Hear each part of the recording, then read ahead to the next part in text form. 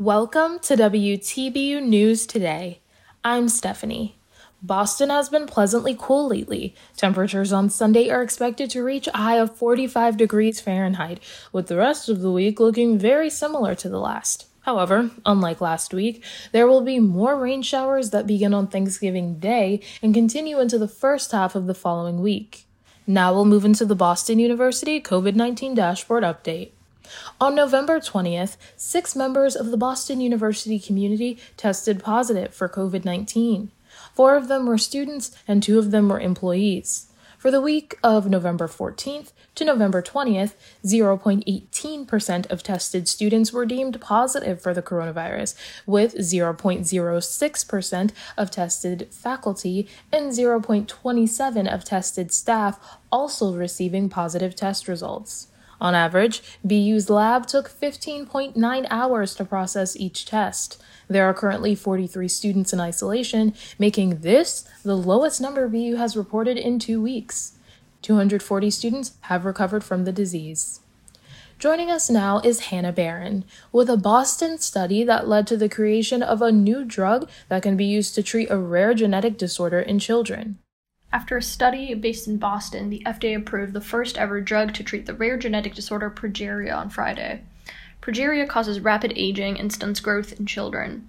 The life expectancy of those with the disease is around 14 years. FDA approval cited 62 children that took the drug twice a day and 81 children all over the world that did not. A total of 4 studies have been conducted on the drug, all based at the Boston Children's Hospital, and funded predominantly by the Massachusetts-based Progeria Research Foundation. Those who received treatment grew taller, saw improvement in progeria-related heart disease that is the most common cause of death, and lived around 21.5 years above the average life expectancy. The condition is reported in 1 in every 4 to 8 million newborns all over the world. Experts estimate that 200 to 250 children are living with progeria at any given time. In Boston, Massachusetts, I'm Hannah Barron for WTBU News. And now we'll head over to Diane Huang Po for a story on the U.S. reaching a record number of coronavirus cases. The United States reached 12 million coronavirus cases on Saturday as the third wave of infections continues to spread across the country. The country recorded more than 200,000 new cases between Friday and Saturday in more than 40 states, plus Washington, D.C., Puerto Rico, the Virgin Islands, and Guam are experiencing a percentage increase in the number of cases over the past 14 days. As a result, the Center for Disease Control and Prevention is urging Americans not to travel for the Thanksgiving holiday. Governors in states across the country are renewing mask mandates and enforcing stricter limitations on social gatherings. Several governors, including Iowa's Republican Governor Kim Reynolds and North Dakota's Republican Governor Doug Burgum, who initially refused to impose a statewide mask mandate at the beginning of the coronavirus pandemic, have reversed course as cases continue to rise rapidly.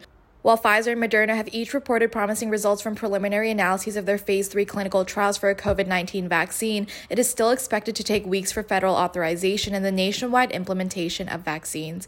In Boston, Massachusetts, I'm Diane Huang Po for WTBU News. Next, I'll be sharing a story about President-elect Joe Biden and the progress he's made towards filling his cabinet. President-elect Joe Biden is moving quickly to fill out his administration and could name top leaders for his cabinet as early as next week. Biden told reporters on Thursday that he's already decided on who will lead the Treasury Department.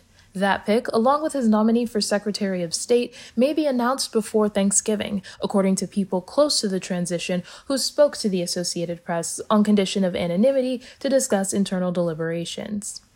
The cabinet announcements could be released in tranches, with groups of nominees focused on a specific top area like the economy, national security, or public health being announced at once. Such a move is intended to deliver the message that Biden is intent on preparing for the presidency, even as President Donald Trump refuses to concede and attempts to subvert the election results in key states. Trump's roadblocks have undermined core democratic principles, such as the peaceful transfer of power, and are especially problematic because Biden will take office in January amid the worst public health crisis in more than a century. Finally, an update from Natalia Shilotry about Saturday deliberations from G20 leaders. G20 leaders vowed Saturday to ensure an equal distribution of COVID-19 vaccines, drugs, and tests to countries all over the world and prioritize supporting poorer countries suffering due to the pandemic. In the virtual summit, the leaders were concerned of the political strains that might occur between the rich and poor countries. French President Emmanuel Macron stated that it was important to avoid a situation where only the richer countries would get an opportunity to restart normal routines.